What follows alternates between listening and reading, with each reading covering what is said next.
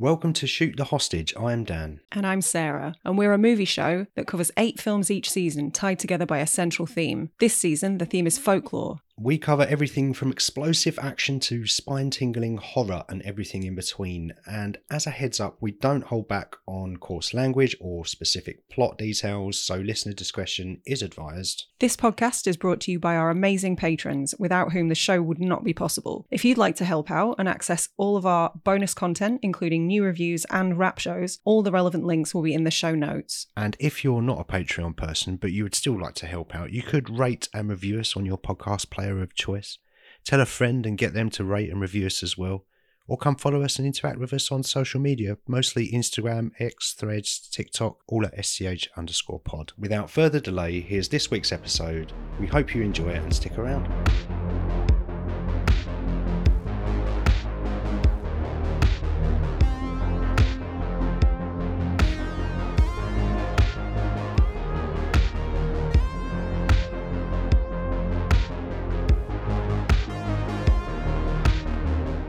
We're back for season 4. Season 4, We made it. folklore. Yes, that was unintentional, but I do like a good rhyme. I was thinking, like in the promotional material, could we put like folk and then the number 4 and then law? Folklore. That doesn't make any sense. Folklore. Do you know what I mean? No, well, I know what you mean, but I'm vetoing it. That's worse than the Expendables. I might do it anyway. Okay, yeah, you're a law unto yourself. I'm a folklore onto myself. Yeah. Folklore, yes. As usual, we've got 8 movies lined up. Mm-hmm. The first one we're doing is the VVitch. Yes. Are you going to insist on saying that? Well, that's how it's written. Technically speaking, yes. But I think everyone just calls it the witch, right? It's basically... Yeah. Because when the film was set, the letter W wasn't really in use. Mm. So it's just like a pretentious kind of nod to the time period, isn't it? Yeah, and also it sounds cool. Does it? So it's good for the marketing. Sounds metal. Yeah. So the witch, the VVitch, you know what we're talking about. You've got a very good-looking second sight edition of this movie, haven't you? I do. I wondered where you were going with that sentence. I was hoping it was going to end with face. But a girl can dream. I do. You bought it for me. Yes, it's lovely. There's a really nice book and double disc and loads of extras and really pretty pictures and stuff. It's a really nice edition.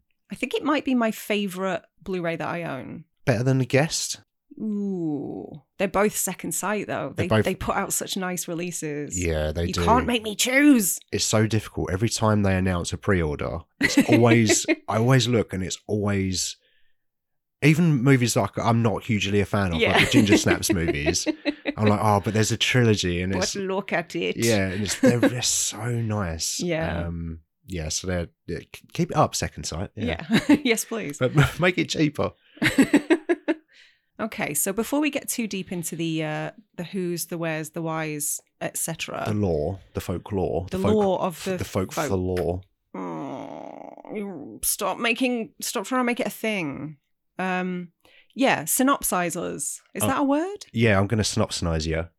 So, Letterboxd, as usual. Yep. Evil takes many forms. Mm-hmm. Sometimes a rabbit, sometimes a goat. How dare you? That was a hare, not a rabbit. It was a hare.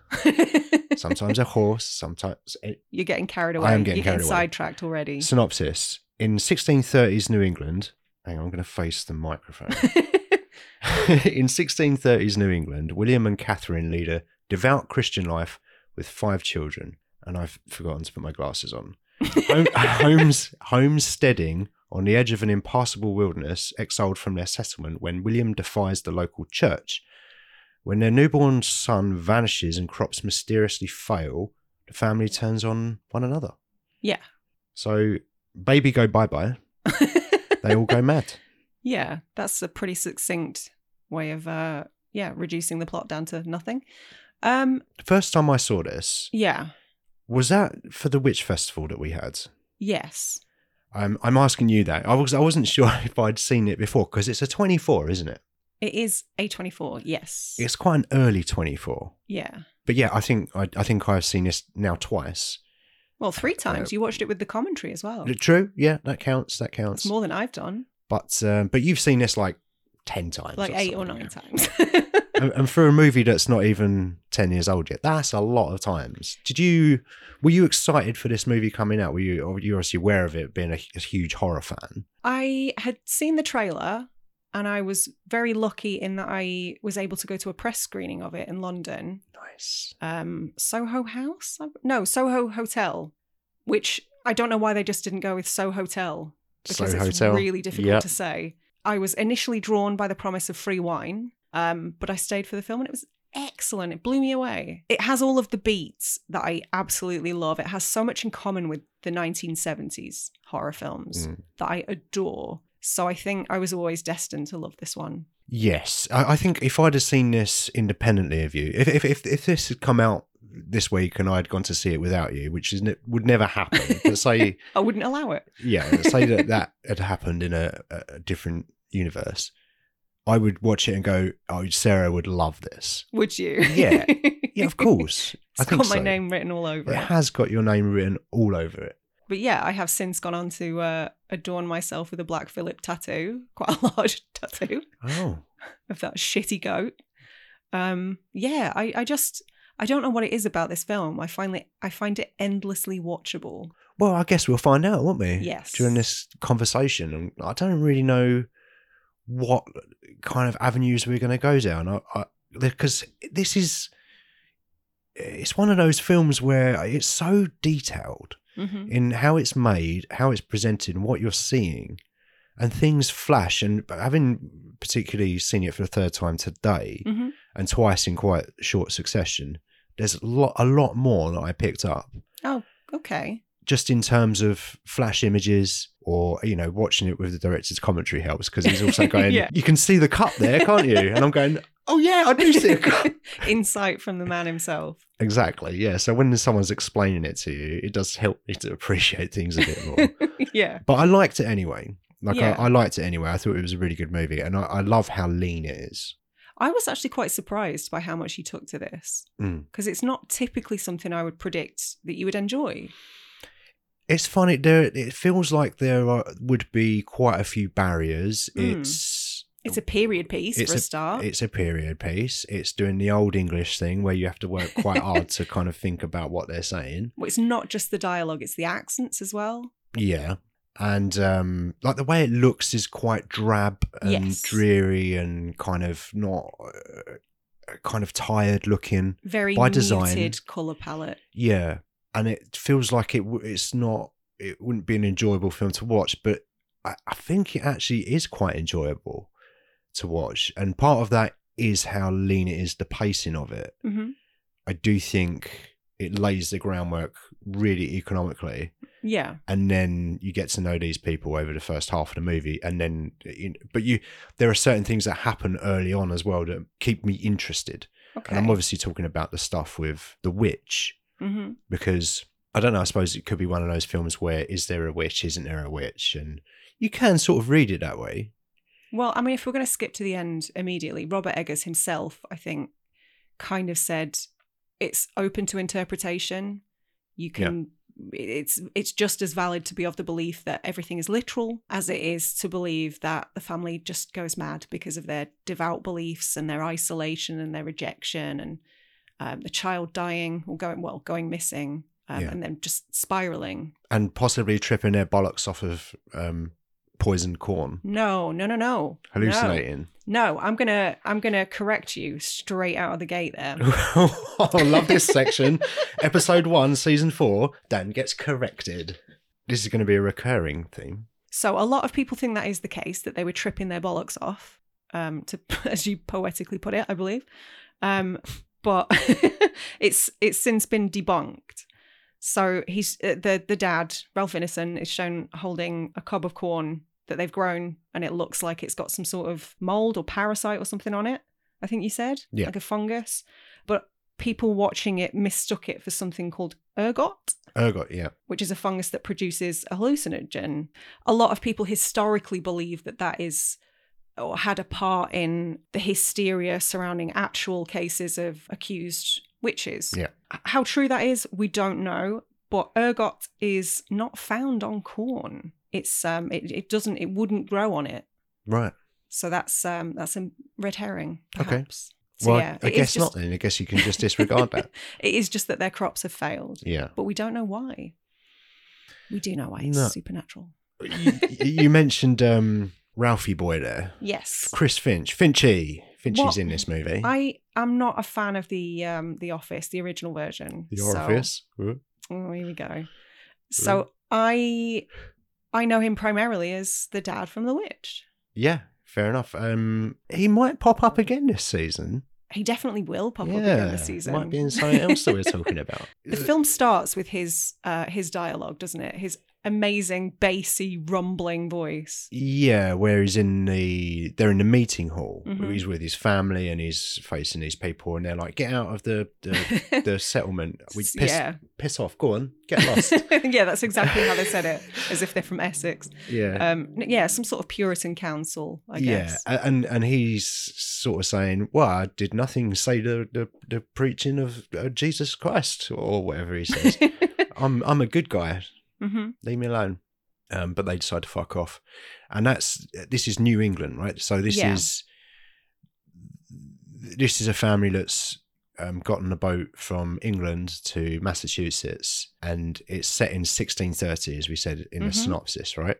Yeah, which is like, I think, something like 60 years before the Salem witch trials. Right. So it's kind of like the initial ideas or the stories, or just kind of the part of the kind of the road to that event. Yeah. Yeah, cast wise, it's a really good cast. Obviously, I said Chris Finch, but Ralph Ineson is fucking great in this movie. He's brilliant. Everyone is amazing. Kate Dickie. Do you know what? I've been a fan of Kate Dickie for a long time now, and I think she might be one of the nicest people working in UK cinema. She's so sweet. Oh yeah.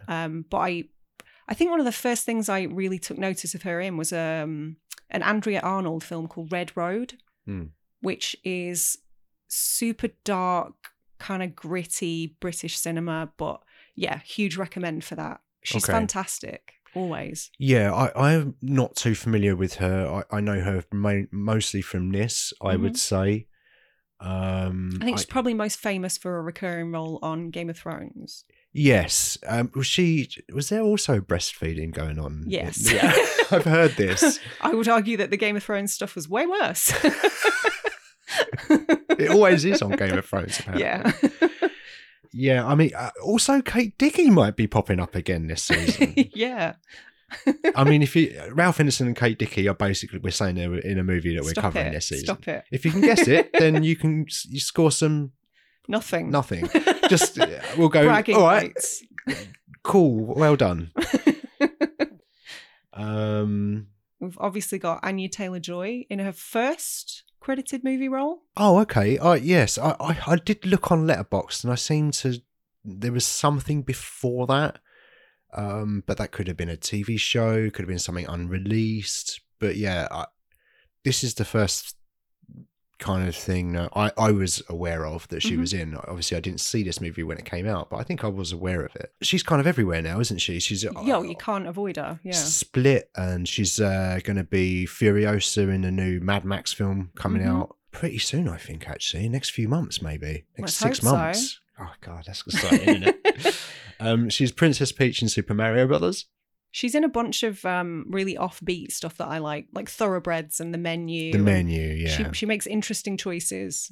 Last Night in Soho. Yeah. Obviously great in that. She's had a pretty diverse career so far. New Mutants. Still haven't seen that, so I can't comment. Nobody's seen it. No. It doesn't exist. It's a trick.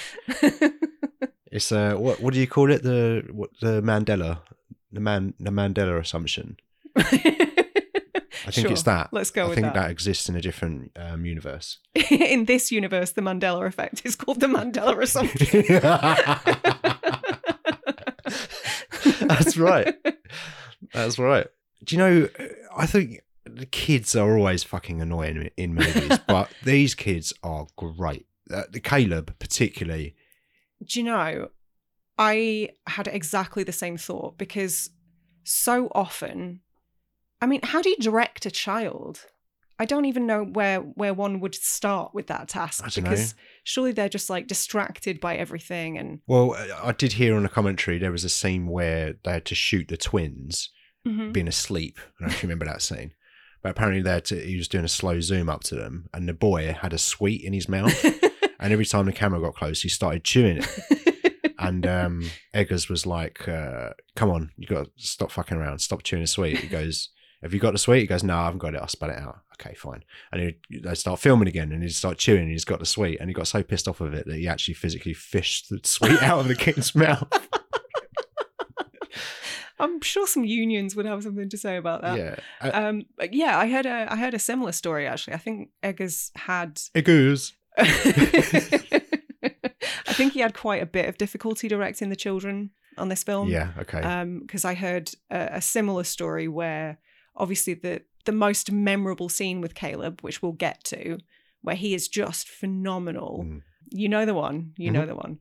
But apparently he couldn't get is it Harvey Scrimshaw? Harvey Scrimshaw, yeah, that's right. Right. He couldn't, what's the word? He couldn't articulate. Oh God, the irony. He couldn't articulate his... This is a universe where you don't know the word for articulate. He couldn't articulate his intended direction to Harvey. So Ralph Ineson had to step in and do it for him. Okay. Because Harvey he didn't understand what Robert Eggers wanted from him. And apparently Ineson has a lot of experience at teaching kids acting. It's something that he does. So he was really good about it, and he just kind of stepped up and created some sort of football analogy. Yeah, I heard that really this. helped. I heard that he tried to kind of break it down in a way that the kid would understand. Yeah. And I think it was Eggers actually. He on a commentary had said like, "Oh, I couldn't relate too much to this kid, so Ralph helped out." But I think Ralph was involved in this movie from quite early on, by all accounts. He definitely was a part of the casting process and like saw all of the other cast with Eggers. Black Phillip was played by Charlie. Oh, we're going to talk about Charlie, are we? Yeah. He was Eggers. He also had a problem. I'm going to do that every time. He also had a problem directing the animal. Funny that. Yeah. Yeah. He said apparently the hair was the best at taking direction. Yeah. The hair. Do you know what the hair was called? No. Dizzy. Dizzy. Oh. Dizzy the hair. So cute. Yeah. Dead now, of course. Oh, stop it. You always do this. You ruin animals in films for me. Yeah, so Charlie was such a dick that he's now retired from the acting industry. I think it was a dishonourable discharge more than a retirement, Really? to be honest. Hopefully he was living off the residuals. Yeah, let's hope so. But yeah, he was such a problem that I think Ralph Ineson was sent to the hospital, I think it was 3 times. Wow. Yeah, there's that scene where he's kind of tussling with Charlie. And calling him Charlie makes it sound so innocuous. Let's go back to Black Phillip. Black Phillip, Black Phillip. But yeah, he's kind of trying to get him to go into the pen or whatever. Yeah. And Black Phillip kind of, I don't know, charged at him. Yeah.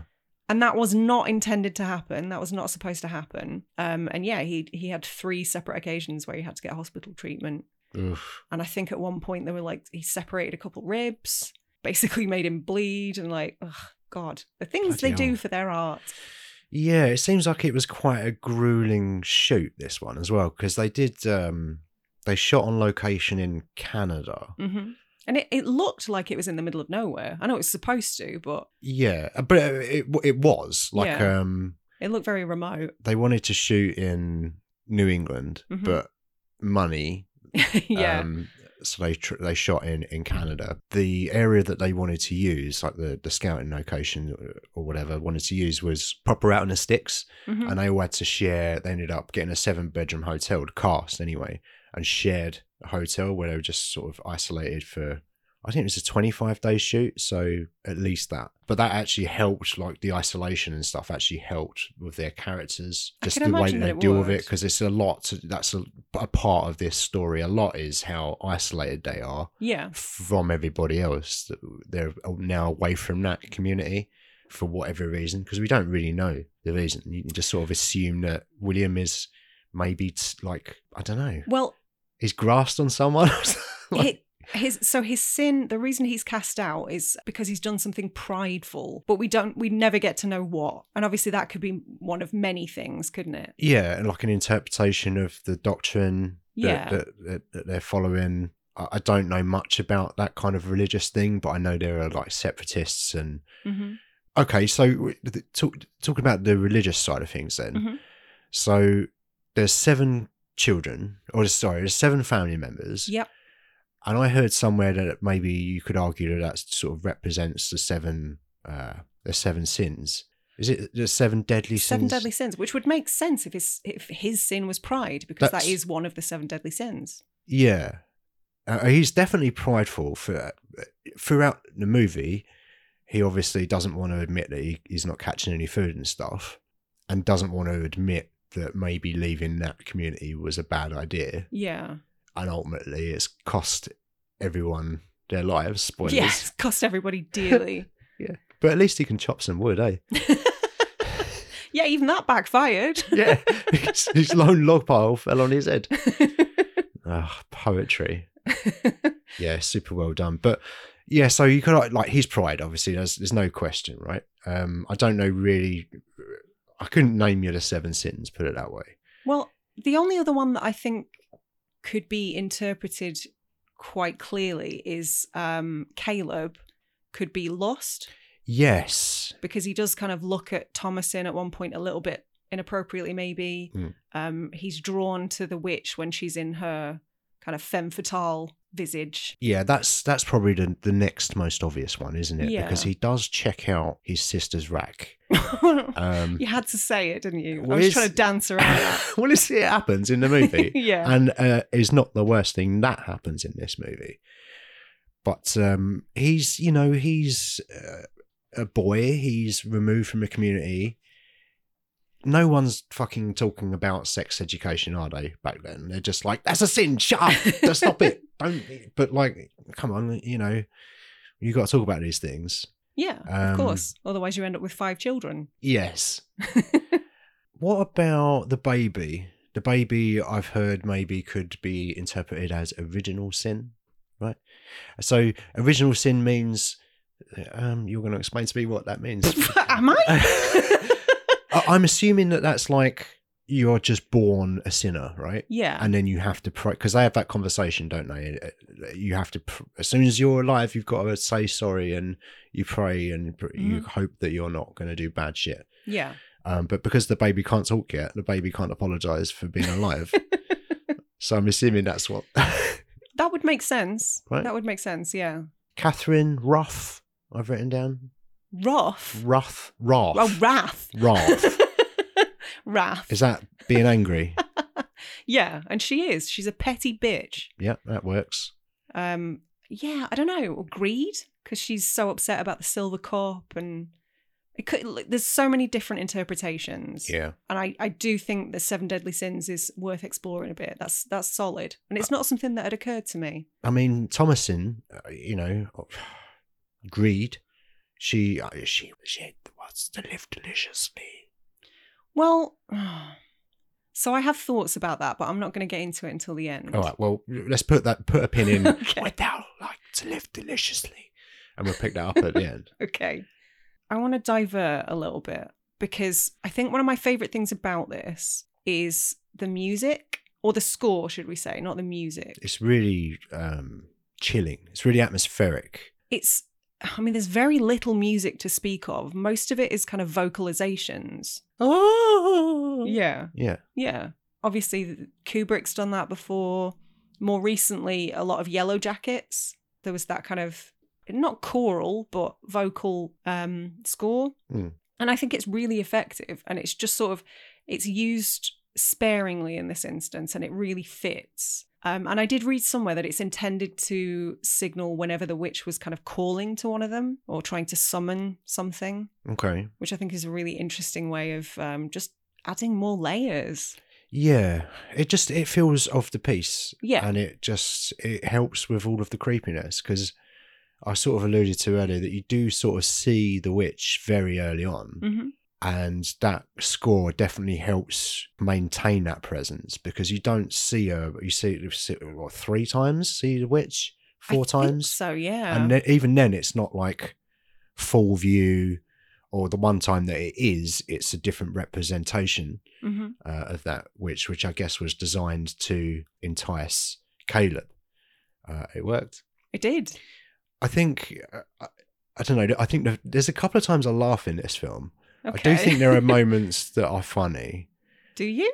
Yeah. Which moments? Well, I thought it was quite amusing, really, at the start, really, when Anya Taylor-Joy Thomason's looking after the baby and she's doing the boo thing. Because she goes boo and she goes boo and she goes boo. And then she gets quite aggressive with it. She's like, "Rah!" And then that's like when the baby disappears. And I don't know, I kind of laughed at that bit. Just thought like that's the worst possible thing that can happen at that moment, and it happened. And the other time I laughed is when they tied the children to the fence. There's not a theme going on here. Well, they didn't have like those elasticated reins that you can put children on back then, did they? Yeah, that's what they needed for Baby's Day Out. Yeah. That's where Joe Montana went wrong. Yeah.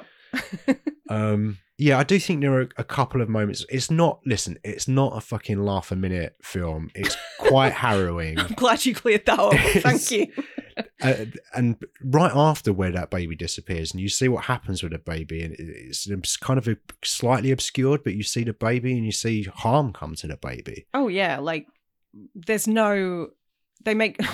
I'm choosing the poorest choices of words at the moment. They make no bones about the fact that the child is very much deceased, and being utilized, to like mushed up and spread over the stick or the pole, as they used to call it back in those days. Did they? Yeah. What they what do you call it? The broomstick. Yeah, because it was before kind of that trope of or idea of the broomstick kind of was popular. It was just a stick, but they referred to it as a pole. But yeah, the idea was that she would smear the baby liquid over there's no nice way to say it, over the pole, and then they could fly.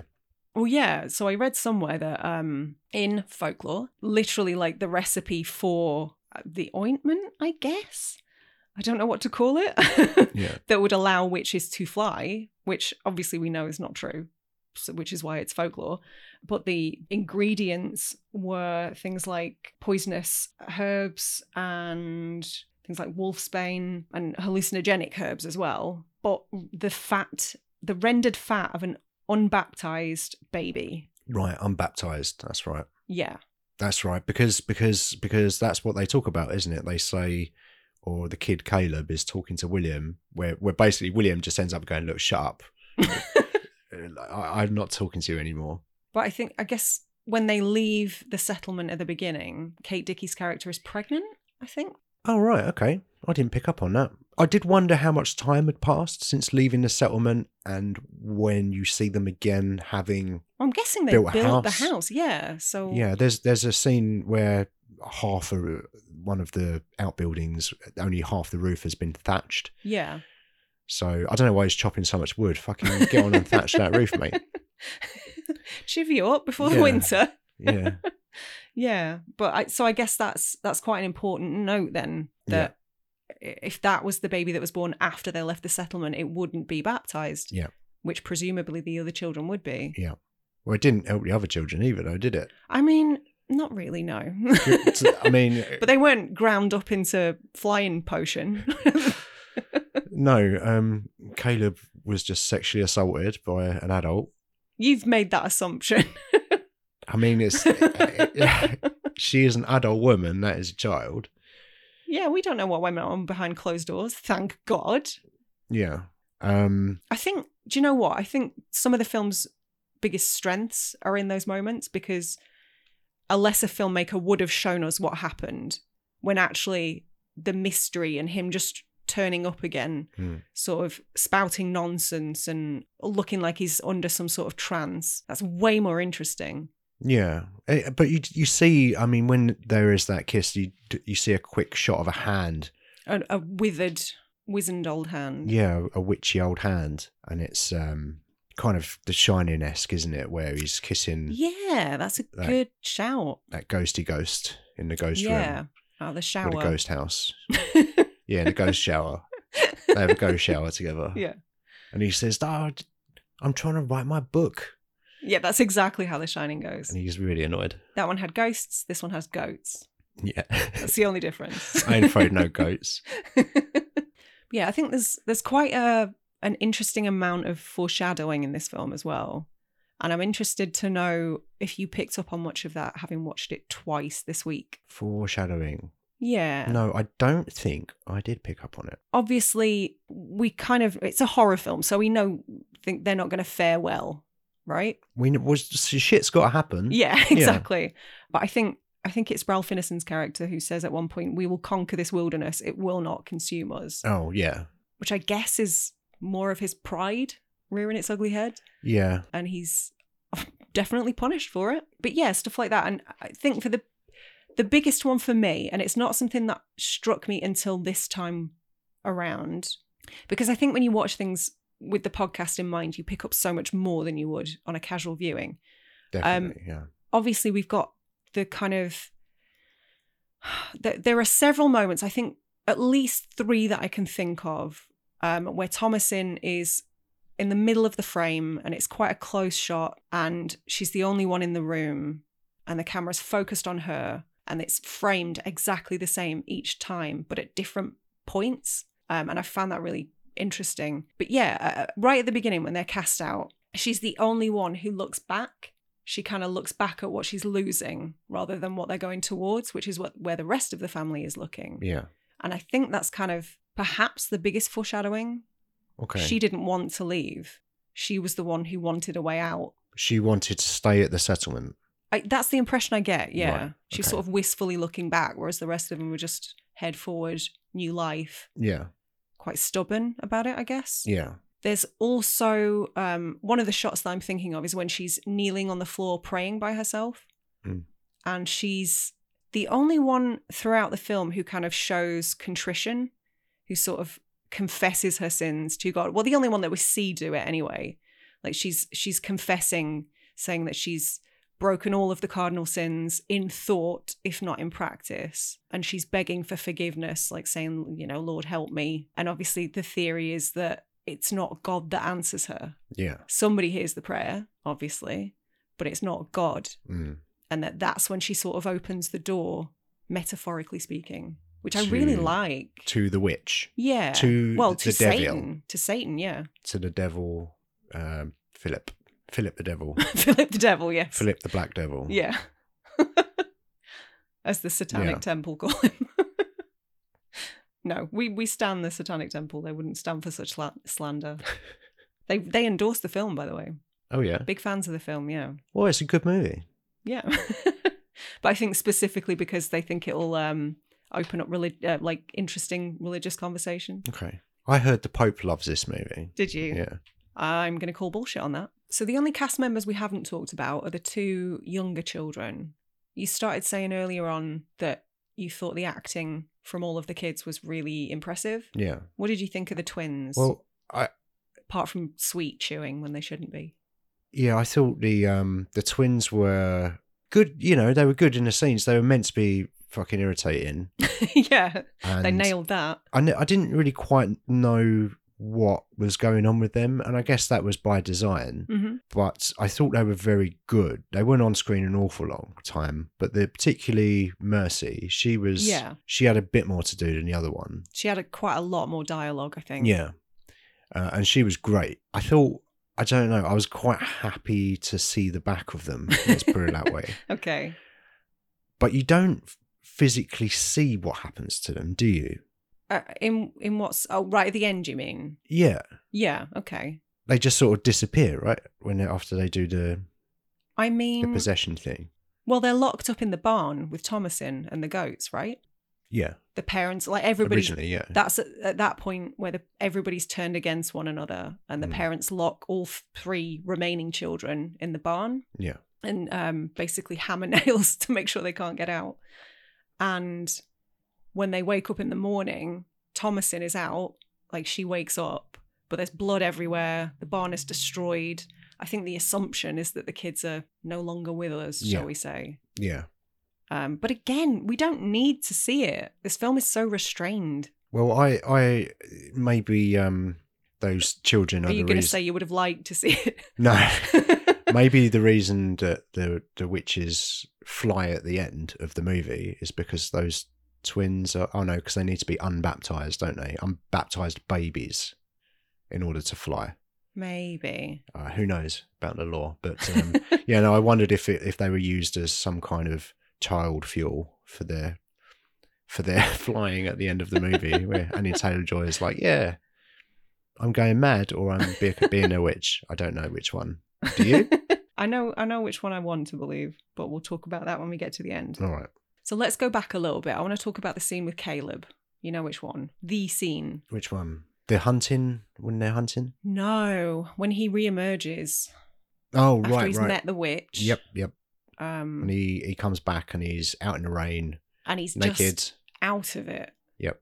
Shivering, kind of gibbering wreck. And then, I don't know, he sort of comes to after spitting something out. I think, was it an apple? Like a rotten apple? Yeah, after they've done the medicine. After they've done the bloodletting, which is nuts.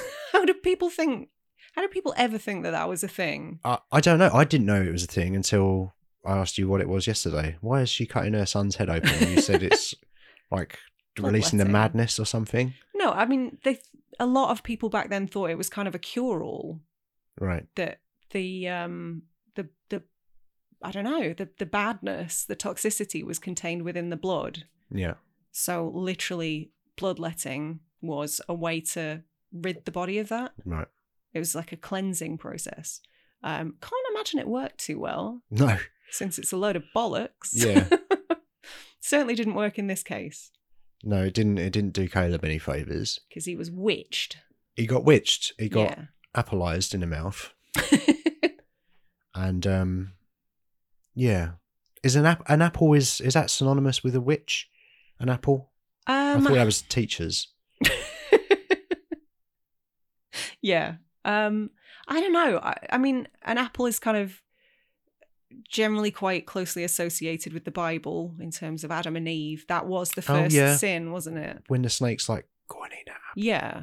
Bit like the goat. And she does. Bit like the goat. The goat's going, Anya Taylor-Joy, you better eat that apple. Yeah, and she was tempted, and so that was the first sin. Mm. So that would be my interpretation of that. Yeah, it's a good just one. Because they're like so devout.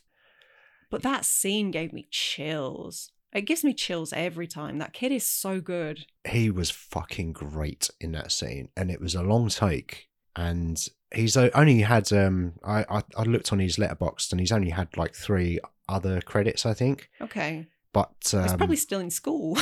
Well, yeah, exactly. Have a proper childhood, mate. Yeah. Yeah, really good scene, really intense. And I don't know, at that point, you're just kind of like, well, fucking who next? Mm-hmm. Yeah, I mean, if the baby isn't safe and the if nobody is safe, this is just going to end very badly for anyone. All bets are off. And he's probably, out of everybody, they're all flawed characters, but he's the best of them. Do you think?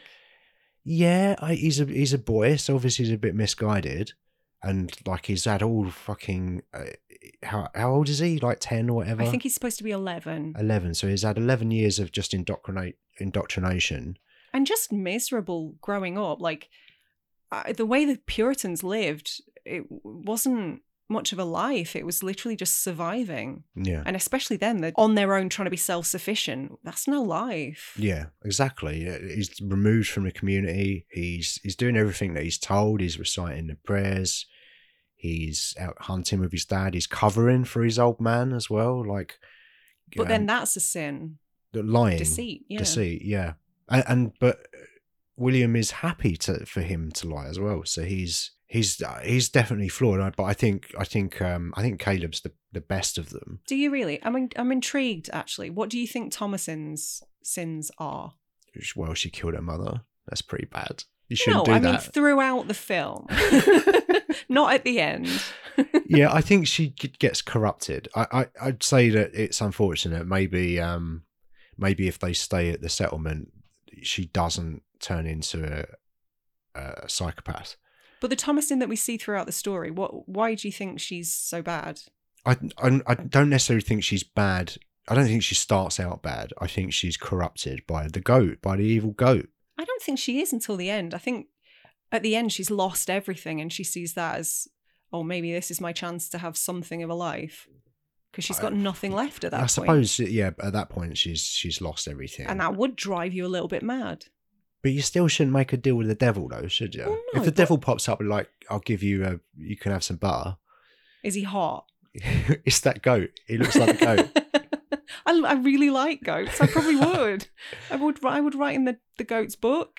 Would you? Yeah, I love fucked. goats. You're fucked then. Yeah, I Don't know. bring this home to me as well. I don't go. Have I got to get a crucifix? Did I not tell you about the goat I've just adopted? Really? Shit. I've got my priest outfit from Halloween still. I'm going to put that on. You might have to utilise that. Yeah, I don't know. I disagree. I think she's probably the best character in this in terms of purity, goodness. Throughout, anyway, because she's desperate to please everybody. She's blamed for a lot, but she's never sort of outwardly resentful. To the younger children a little bit because they wind her the fuck up. Yeah, because they're twats. Yeah, so she does snap at them, but but she's still, a child herself. Yeah, and her parents are talking about selling her off to another family. Yeah, she's definitely like she's not facing good circumstances. Like you say, she lost the baby. It wasn't her fault. It just happened on her watch, and then she overhears her parents saying, or her mum specifically saying, "Look, she's becoming an adult now. We can flog her." And you just think, oh, that's a whole nother life of misery, potentially. Misery and servitude. Yeah. And her options are very limited, as you say. But she's the only one that we see who's, I mentioned it earlier, who's actually contrite. She's the only one we see on screen who's like begging God for forgiveness. They all claim to be devout and dedicated to their religion, but she's the one who shows it the most, ironically. Yeah. I don't know. I think Thomasin's a real one. MVP. Yeah, I guess so. She didn't really do anything wrong, did she? No. Until the very end. And even then it was self-defense. Yeah, it was self-defense. I have to think on that some more, I think. Okay.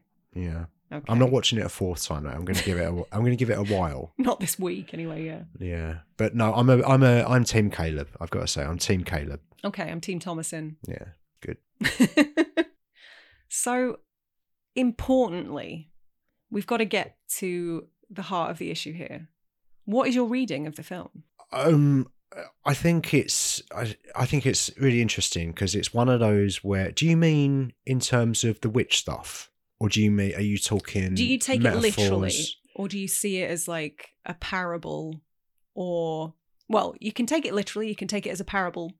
Or you could take it as insanity, descent into insanity. Yeah, I see what you mean. Like we were saying earlier, I think it can be argued that any of those takes make sense, despite obviously your research on the mouldy food being implausible. But despite that, I think the descent into madness is still completely plausible. It could still be mass hallucination of some variety. Shared delusion, yeah. So I don't know. I haven't really got a take on it that I would say, oh, it's this, because I think it's all of those. And like you said, Eggers.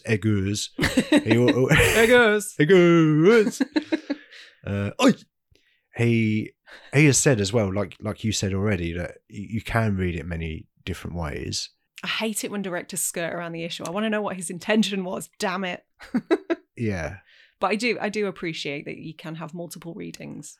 Could you? Is this a could this be looked at as maybe a more contemporary story in a way? Could you view it through the lens of a modern teenage young woman?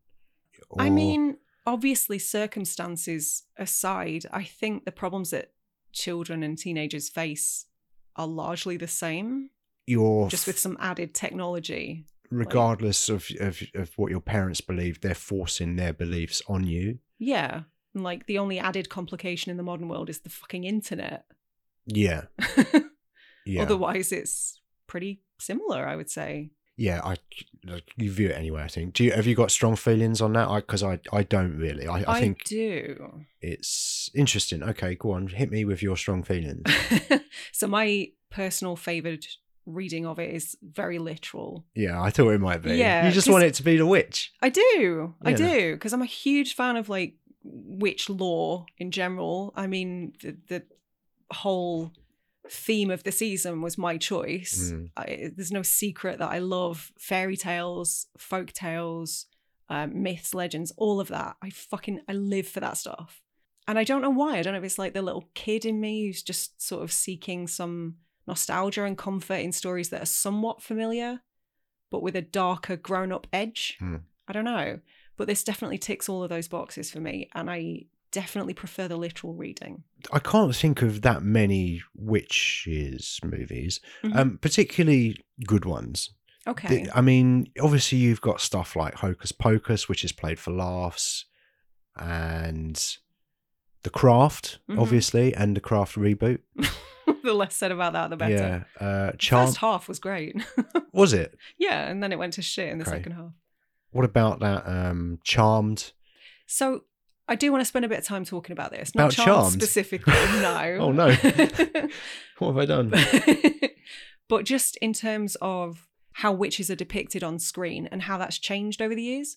Because the witch is, with the exception of Thomasin at the end, and the kind of idealistic view that the witch projects to Caleb, I don't know, like the depiction of the witch here is very in keeping with old school folktales. Yeah.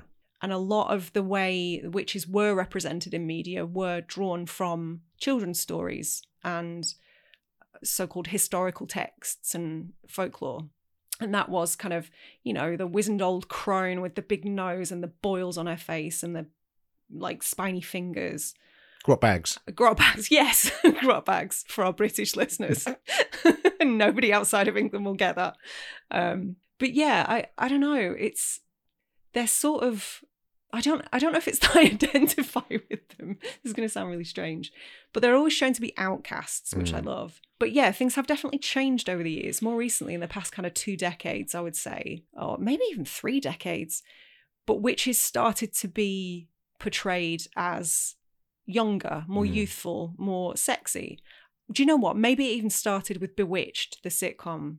Is that oh no, I'm thinking of the Melissa Joan Hart thing. No, that was Sabrina the Teenage Witch, Yeah. the first iteration on TV. Right. Yeah, and more recently, we have had like the Sabrina the Teenage Witch reboot that was on Netflix. Have we? Okay. Yeah, which I believe was sort of more closely tied to the comics than the 90s TV show. Things like Charmed, obviously The Craft, where they were still outcasts, they were still outsiders, but far more socially accepted and far more attractive than we've been used to seeing them. So this particular depiction felt like a return to form. It felt like, I don't know, I liked it in a way. In a way, it's sort of shitty and misogynistic when we realised that most of that stuff was probably written by men.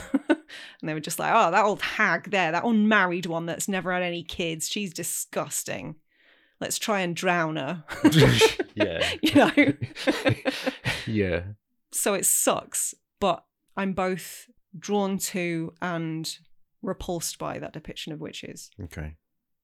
Well, I think it's interesting. I hadn't thought about the modern take on witches, and you're right. They're definitely played a lot sexier now. Yeah. And that's probably... But everything is. But that's exactly what I was going to say. Everything is, and it's just that culture. Everything's got to be a bit sexy in order for someone in a suit to make some money. Yeah. But yeah, it was nice to have an oldie, kind of what you remember from it was the story about quicker put children in the pot and they don't get in the oven Gretel. because they'll eat you in the oven, or there's a big giant near you or something. I think you're thinking of Hansel and Gretel, like the kind of Grimm's fairy tale type witches. Yeah, it was a lot nicer to have that kind of depiction and have it closer to, I guess, if as close to it being true, if this thing was true, You know, because obviously Eggers, he he went to great pains in terms of this accuracy, didn't he? 5 years he took to research this movie, Yeah. and it was a lot of it was a lot of the text dialogue was lifted directly from historical documents where children had said this exact thing, and that's fascinating. I be the witch of the woods. Yeah. Yeah, so it's really, really detailed, and it wants to be as accurate as possible. And I heard him describe it as what if a Puritan had a nightmare, what would it look like? Oh, yeah. Back then. Yeah, I like that. Yeah, that gave me a nice perspective on what this movie is. And also, it's interesting, like you say, about the history of witches back then as well. And most of the stories and how they evolved and changed over time probably was just finger pointing. Yeah. A strong, outspoken woman. I'm not saying it was that every time, but it was probably that quite a lot. As you say, unmarried or unable to have children. Yeah. Or just has a particular skill, or outsiders that didn't fit the mold of what society wanted them to be. Yeah. And particularly, like we've talked about it before, the Salem witch trials. I visited Salem. I went to the Salem Witch Museum. I've read books on it. I'm quite invested in that time period. But even that kind of was born of racism. Yeah. Fear of other, because I think she was a Haitian nanny that they accused of teaching the girls voodoo.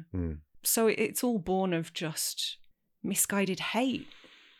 Yeah, it's misguided hate. And fear. I think it's rooted in fear. Yeah. Of what you don't understand. Yeah. And if you don't understand it, then let's try and stamp it out before it becomes a thing. Yeah, it's weird using made up stories, as you say, to fight the thing that you're afraid of. Which you could argue what kind of religion is also doing in its own. I mean, what are the differences really between someone practicing witchcraft and someone being a priest or whatever? You know, you're praying to up or down, I don't know, whatever your preference is. And I don't know, I suppose witches are more like physical based, aren't they? So you could argue that it's maybe more scientifically leaning because they actually use physical things rather than religion is you pray to a magic person in the sky, whereas they use baby entrails and like paprika or whatever.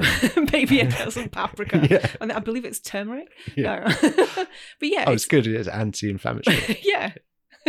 Cures all manner of ills. That and bloodletting. But yeah, no, you're right. I think biblical stories like Jesus rising from the dead is no weirder than the stuff that provides the foundations for things like Wicca. And even like Christianity took shitloads from paganism. Yeah. So there's a lot of blurred lines, but finger pointing. And it doesn't make a lot of sense when you break it all down. But anyway. The witch. The VVitch. The witch. Good for her. This is definitely in the pantheon of good for her cinema. Really? Yeah. So you think that she's gonna live deliciously as was promised? I do. Do you know what? If somebody told me you can go and live in a little house in the woods, surrounded by cute animals, and never have to talk to a human man ever again, I'd be like, where do I sign up? No offense, Dan, but where do I sign up? No, I think I would take that deal also, you know. Yeah.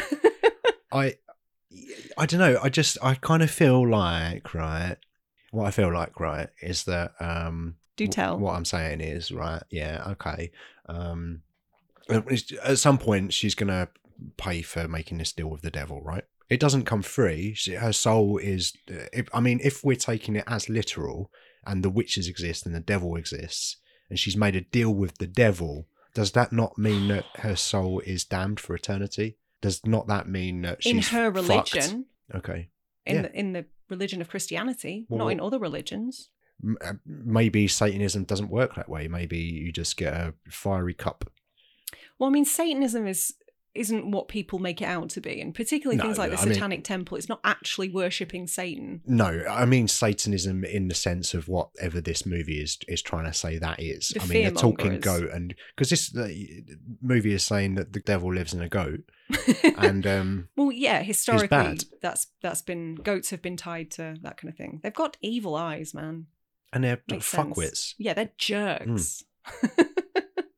If he was going to be any animal, it's got to be a goat. I don't know. On some level, I think I feel bad for her because I know at some point she's going to have to pay her dues, maybe. But maybe not. Until that point, she can fly around on a stick for a bit, I guess. She looks happier in that moment at the end than I've seen her through the entire film. So I'm going to continue saying, good for her. Yeah, but has she lost her mind? She's just fucking lost it. Well, then she doesn't know any better. That's still great. I suppose so. She's still laughing. She's ascending.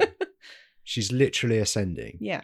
And she didn't even have to rub any baby entrails all over herself. No. Win-win. Well, we didn't see that anyway. They might have been off screen. Implied baby entrails. It's implied baby entrails, yeah. Is there anything else you want to say? No, there's nothing specifically about the witch, I think, that I want to go through. I don't know about you. I was thinking about other movies that I could watch that might inform my thoughts on this movie. And I mean, I've seen The Lighthouse and I've seen The Northman, both directed by Robert Eggers. And this is my favourite one out of those three. Yeah, same. Quite easily. By quite a wide margin. By quite a way, yeah. And I was trying to think of other movies that I could watch. And I thought of The Crucible. I haven't seen that, but you own it. I do. It's not bad. I mean, Daniel Day-Lewis. Yeah, okay. Doesn't often go far wrong, does he? No, definitely not. But I didn't watch it, so I don't That was so insightful, Dan. Thank you. Continuing this segment of movies that Dan might watch one day. Hexen. Oh, yeah. So that's reportedly the first film about witches, isn't it? Is it really? Okay. Well, it's 1922, sort of semi-fictionalized documentary style. Yes, that's right. Swedish silent movie. Yeah. And it's kind of, it's mixing real, I guess, documents with fiction. And it's on YouTube. Is it? Yes. Ooh. And I put it on last night when you went to bed and I thought I'll do some podcast research. Did you have weird dreams after? Yes. Very weird. No, I didn't watch it all because it was an hour and 45 minutes long. And I thought, I'm not going to watch all of this. But I did sort of skip through it and watch the odd scene here and there. Now, there is a scene where a devil creature, what I assume would be a devil creature, is holding up the prosthetic corpse of a baby. Okay. Like in quite full view. That's dark for 1922. It's pretty dark. It's dark for these days, I suppose. Yeah. It was more graphic than this movie. Wow. 100 years ago. Yeah. But it did make me kind of interested to see what else is in this movie. I think maybe we should put this on one day. You know? Yeah. It is a silent movie and it would be my first silent movie. The closest that I've ever gotten to watching a silent movie is probably Three Amigos when they have those little vignettes in the middle of the film. Oh my God. Yeah, so maybe as a film education, I should get to it. But we need to go. Yeah, we need to go backwards. I need to make you watch Metropolis one day. Yeah. And Nosferatu. Yeah. Peter. You know it was covered. Yeah. So Hexen is one that Eggers had actually mentioned. Obviously, right. Having watched and being super aware of, because I think he's a super cultured guy. His parents. His dad taught Shakespeare and his mum was an actor, so that would track. Super cultured. I mean, the script for The Witch, obviously a lot was taken from historical documents, as you said, but it was quite poetic in that way that Shakespeare was. Yeah. So that absolutely makes sense. Yeah, it's and you know, like I made a joke about having to work hard to listen to the dialogue earlier, but actually, like after a couple of minutes, I didn't even really notice it. I think you acclimatise, don't you? You do acclimatise very quickly. And I do think a lot of that is to do with the performances and how things are delivered, because you can obviously say a lot with facial expressions and movements. And I think that's one thing that all of this cast did super, super well, particularly, everyone, you know, particularly the William and Catherine. and Anya Taylor-Joy and Caleb, particularly those four, were just did a fucking brilliant job. Yeah, they seemed really dedicated. Their arse out of on this movie. Just did brilliantly. And super cute little bit of trivia. Because I'm nosy on social media, I remember seeing about, I don't know, maybe like 3-4 years ago, Anya Taylor-Joy was commenting on one of Kate Dickie's posts on Instagram calling her mum. Oh. And it just warmed my cold, dead heart. Mum, do you remember when I killed you? Wasn't that great? Sequel to this movie? No, never. Did you watch a sequel called The VVitches? No. When there are many witches and there's a robot and they set up a turret. That sounds like the worst thing imaginable. This movie is perfect. I would say no notes, but I've made a lot of notes. But mostly about how perfect it is. Yeah, it's a good one. It is a good one. And I'm surprised at how much I like this movie. But just it's so interesting, and there's not anything else like it really. The Witches as a genre is something which we touched on earlier. Is something that I think needs to be explored more. There's not many good ones. There's not much. We haven't even talked about Suspiria, you know. Fuck me, Suspiria. Yeah, both of them, which is my favourite witch movie. Yeah, I love that film. The Argento version, obviously. Yeah, and the remake wasn't too bad either, was it? Loved the remake. Yeah. So yeah, it's definitely a genre that I think has way more to offer in terms of exploration, in terms of just if we can just get some good scripts written about it. There's a lot to mine there. Mm-hmm. But I guess, you know, to make a film this good, you've got to have the knowledge of all of that stuff and be prepared to do research. Put in 5 years painstaking research into the oldie worldy dialogue. Yeah, but it doesn't necessarily need to be a period piece. It could be a contemporary piece, but based on true unquote folklore and truer to those kind of stories. True folklore might be an oxymoron. True folklore, yeah. Well, yeah. Proper banger to start off the season. Yeah, really good start to the season. I think I'm really happy that we've started with this. And as I said, it's my favourite eggers. Yes, me too. 5 stars. Yeah, I'm going to give it 4.25 annoying goats out of 5.